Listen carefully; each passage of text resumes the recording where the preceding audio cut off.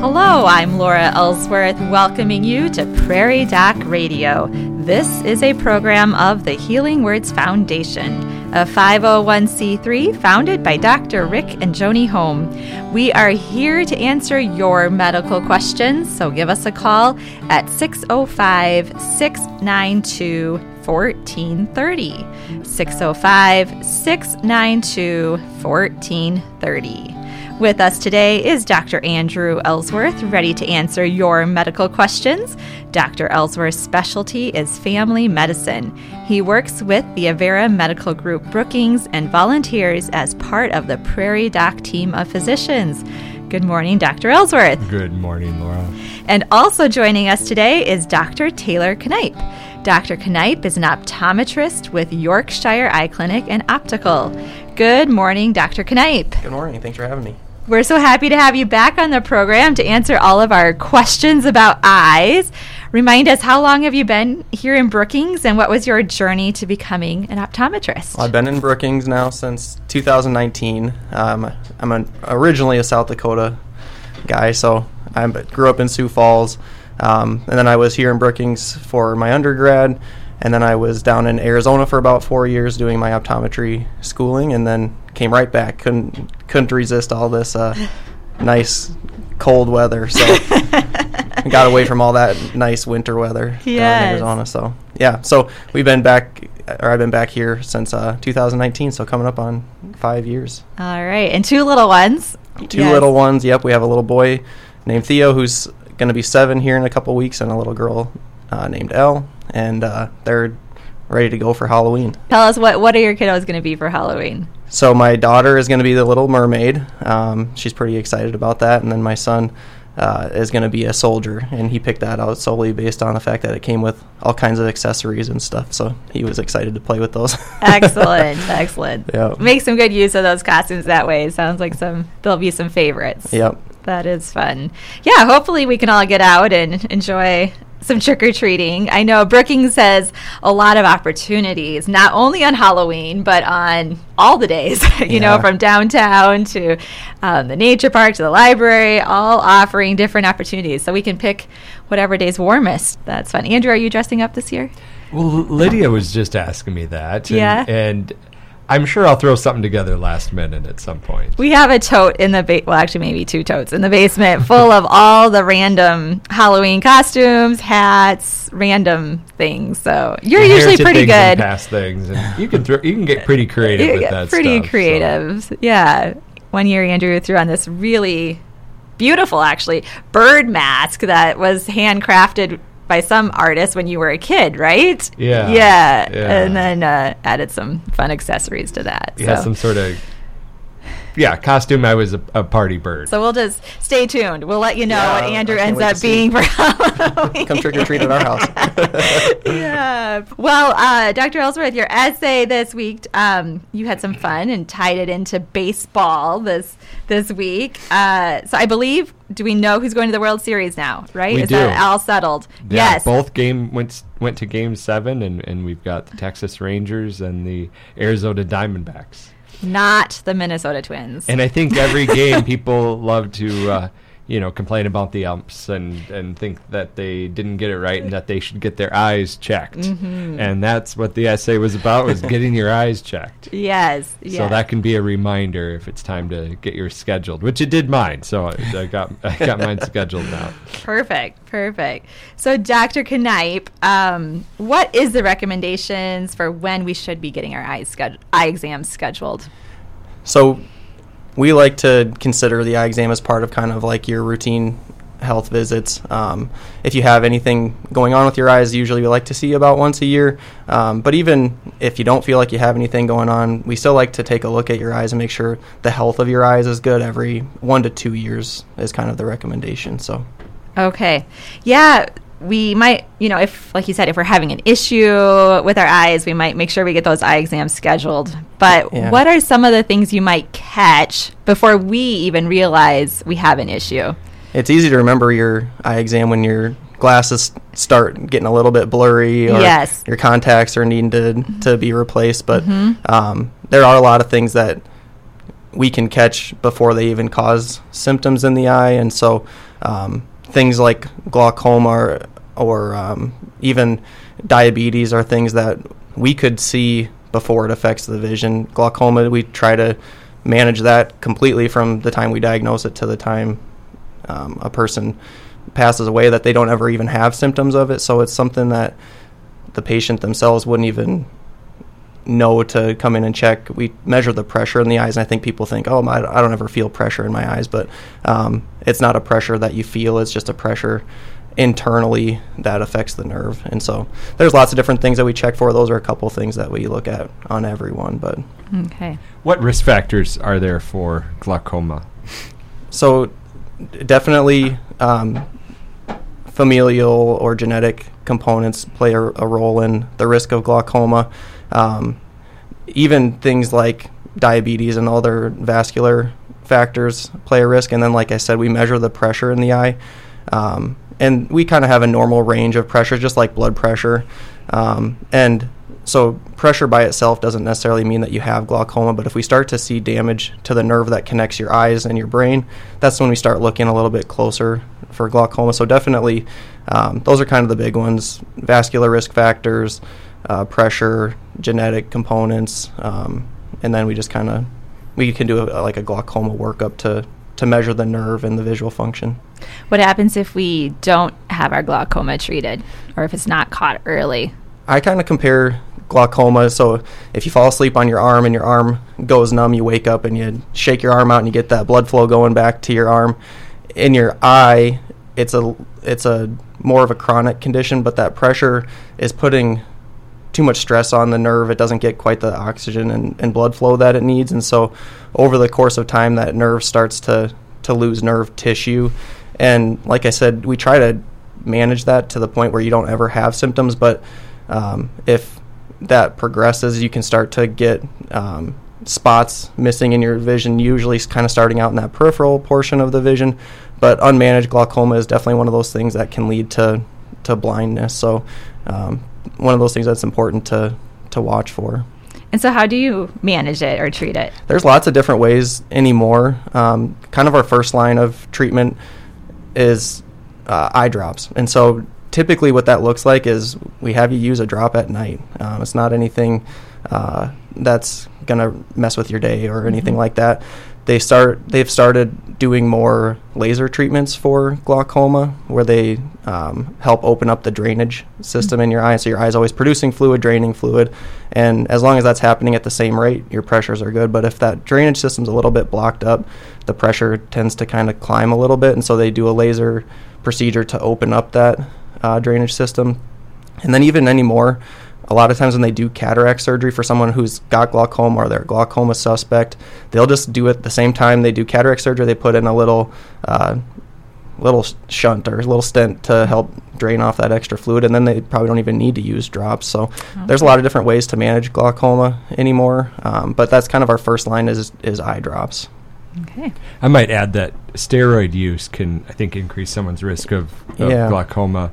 And then if someone knows they have glaucoma or mild glaucoma, if your doctor's talking about having you on a steroid like prednisone or something, that'd be something we'd want to be cautious about.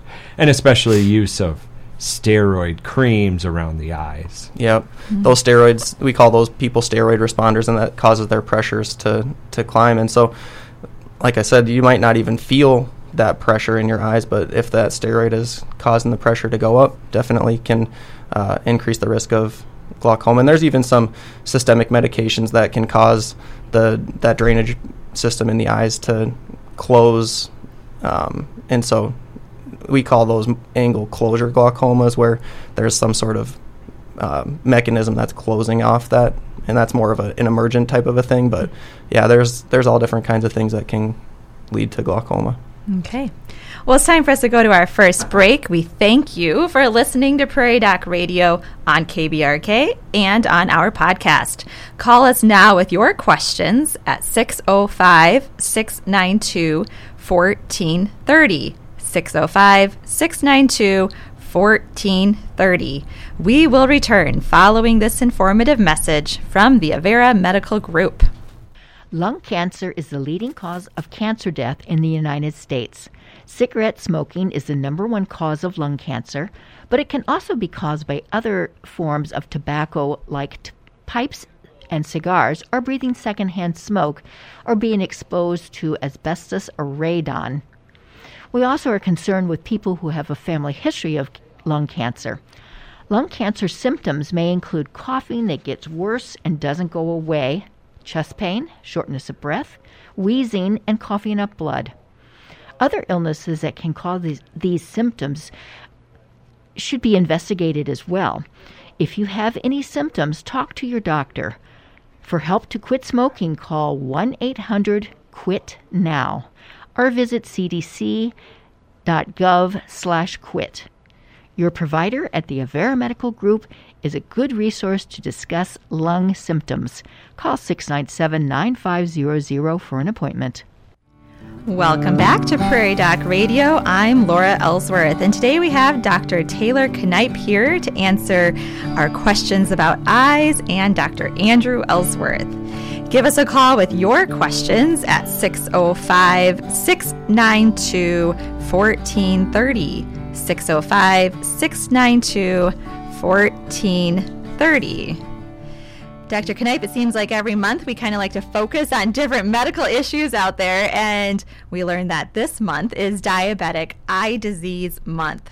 What is diabetic eye disease? Diabetic eye disease is a condition that affects your eyes, and there's different ways that can show up. Diabetics are more at risk for developing a lot of different eye conditions, but we look for something called diabetic retinopathy, which affects the blood vessels in the back of the eye. And just like the blood vessels in the rest of your body, those blood vessels can get kind of stressed out, and they can show signs of damage or swelling. And so the unique thing about the eye is that's one of the only places that we can look directly at blood vessels without having to cut you open. And so that looks like coming in for a diabetic eye exam. Diabetics also are a little bit higher risk for glaucoma, like we were just talking about before this. Cataract development usually is a little bit faster, a little bit younger for diabetics. So there's a number of different things that we look for, but kind of the main one that we look for at that yearly visit is that diabetic retinopathy.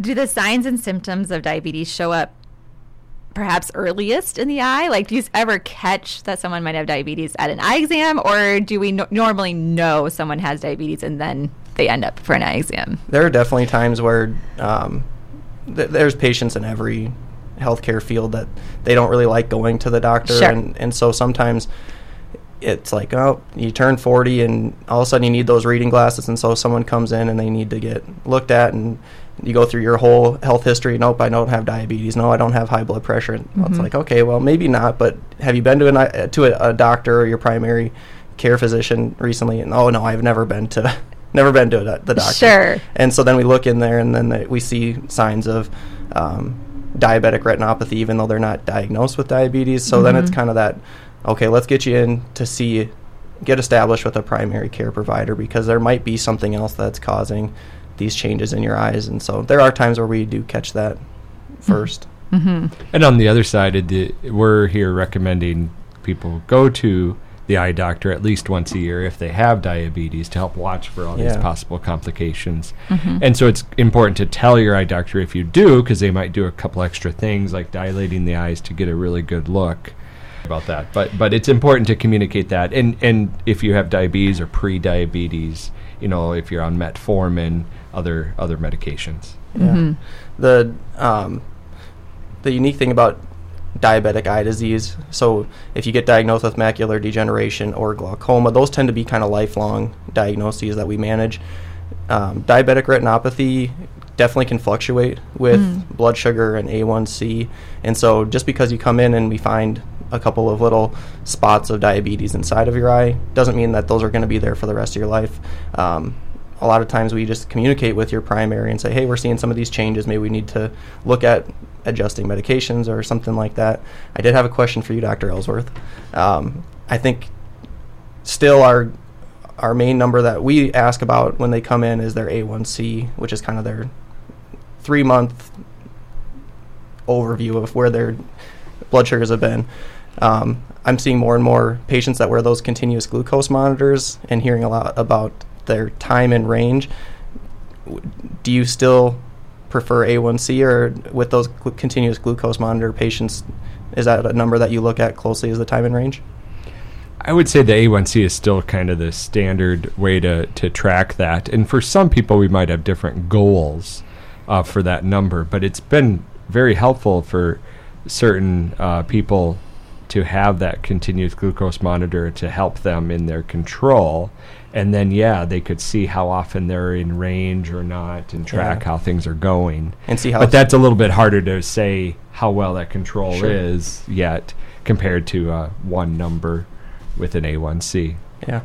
But the hemoglobin A1C is a test that we can use with a blood test to help track how someone's diabetes is going, or if they even have diabetes or not. And it can tell us your average blood sugar over the last 3 months. Why 3 months? Because that's the lifespan of a hemoglobin. Oh. And so the more it has been surrounded in blood and sugar in the blood gets glycosylated by that sugar in the blood. And so how much sugar is in there over its lifespan affects how this is read and why it gives us an average of your blood sugars over the last 3 months. Mm-hmm. Interesting. So what are some of the things we can all be doing to help reduce our risk of diabetes? Or if we know we're perhaps more likely to have some of these complications, what can we do to help keep that risk lower? Eat healthy and exercise, Laura. Yeah, it's not that simple. It would be nice if it was, and it definitely contributes. Mm-hmm. But some people are predisposed for a variety of reasons, and genetics or bad luck or diet and lifestyle, and there's things we can do to help, and sometimes we can do everything right, and diabetes still progresses or comes on, and so. But it can be helpful to eat healthy and exercise. Watch our diet. If you have diabetes, perhaps you should watch what your blood sugars are, especially if you're on insulin. Certain oral by mouth medications. Often we don't, when it's mild diabetes, we usually don't end up having to check sugars, but it can be helpful information if someone wants to. Mm-hmm. Okay. Well, it's time for us to go to our next break. We thank you for listening to Prairie Doc Radio on KBRK and on our podcast. Call us now with your questions at 605-692-1430. 605-692-1430. Prairie Doc programs are available as a podcast. Just look for Prairie Doc wherever you get your podcast. Today's program will be added to the podcast soon. We will return following this informative message from the Avera Medical Group. Did you know that breast cancer death rates have declined 40% from 1989 to 2016 among women? The progress is attributed to the improvement in early detection. Breast cancer is most common in women, but can also be found in men. Anyone who notices changes in the breasts, such as skin texture, tenderness, lumps, or discharge, should be examined by their provider. Women are encouraged to have a mammogram every 1 to 2 years, starting at age 40. October is Breast Cancer Awareness Month. Please talk with your provider about your breast health and other health concerns by calling the Avera Medical Group Brookings at 605-697-9500. Welcome back to Prairie Doc Radio. I'm Laura Ellsworth, and today we have Dr. Taylor Kneip. He's an optometrist with us, and Dr. Andrew Ellsworth, a family medicine doctor, answering all of our questions about eyes and eye health. Give us a call with your questions at 605-692-1430. 605-692-1430. Dr. Kneip, we had a question. What effect does smoking have on the eyes? The first thing that I think about smokers and how it affects their eyes is the increased risk of macular degeneration and progression of macular degeneration. So there's two different kinds of macular degeneration. There's dry and there's wet. Both can progress to vision loss, but people that have smoked have a higher risk of progressing through those stages, and definitely people that are current smokers, their risk is significantly higher. And so that's kind of the big one that jumps out to me. The other one is actually dry eyes.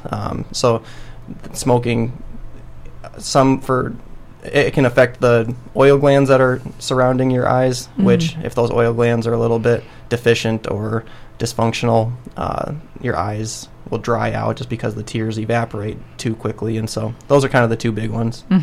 Okay.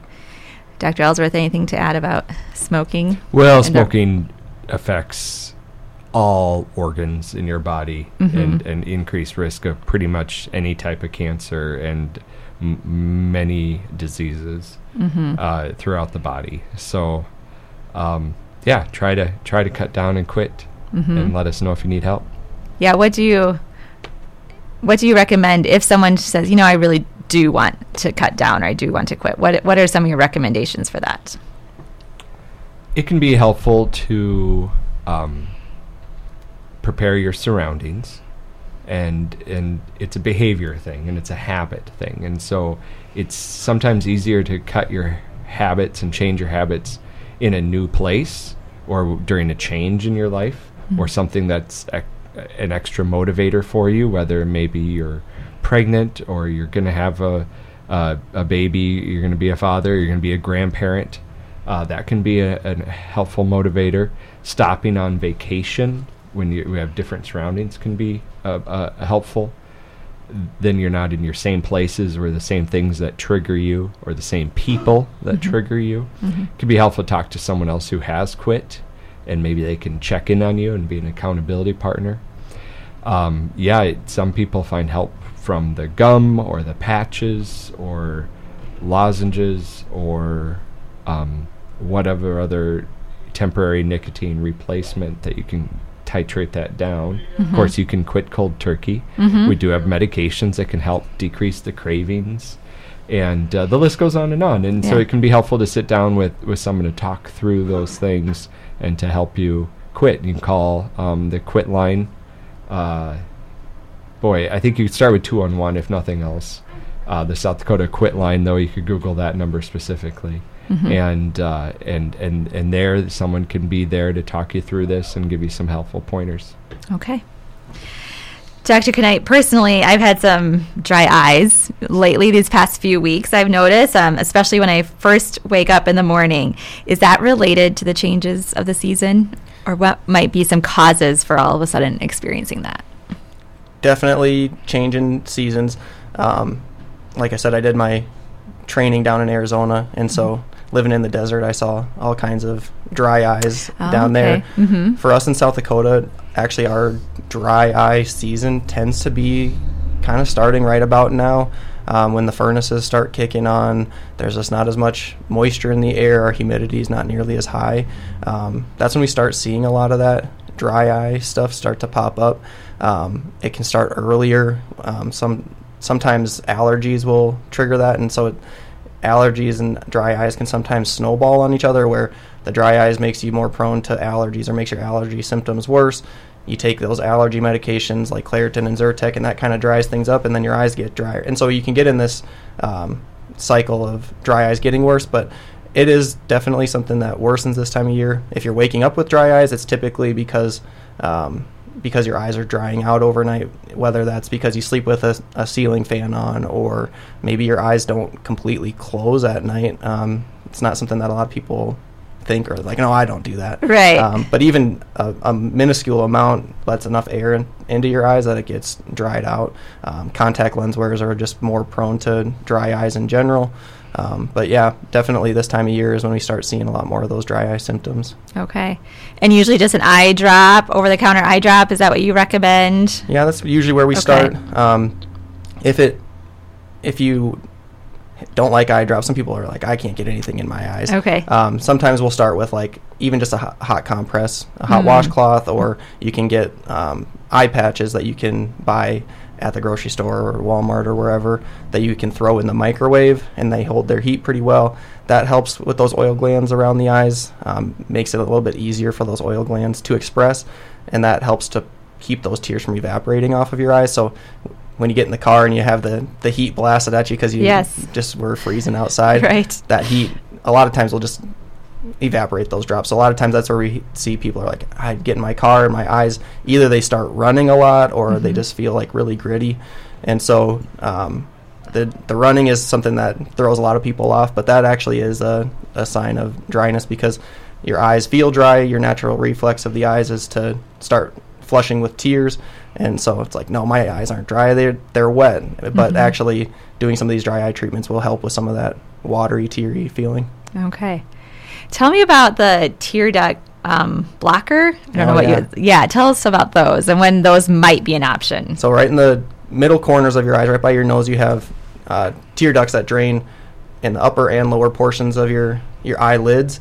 And so some people, they are able to make tears, but they drain too fast, or we're trying to keep the tears on the eye longer. And so we'll put little plugs in those tear ducts. Usually where we start is just plugging the two lower ones where you still get some of that drainage. If we block all four, then that can actually start causing some of that watering, and that's just because there's nowhere for the tears to go. So it usually we'll block a couple of tear ducts. And so we have a couple on the bottom and a couple on top? Yeah, one on top, one on bottom in each eye. So two lower, two upper. But so we'll block those and see if that gives some relief from some of those symptoms. If we get to all that and we're still having issues, there are prescription dry eye drops that we'll sometimes turn to. Probably seen commercials for like Restasis or Xiidra, and so those are more focused towards the inflammation component of dry eyes. We have a hard time with insurances covering those, so usually we start with some of the over-the-counter options, but we do have prescription options for dry eyes too. Yeah. Is it true that some eye drops can kind of get your body dependent on them and then almost make the picture worse? Yeah, that's great. Actually, definitely. So there's the ones that I'm not a huge fan of are Visine and Clear Eyes. Not that they're bad drops themselves, but kind of the difference between the brands of dry eye drops and even between like brand name and generic are the preservatives that they put in the drops.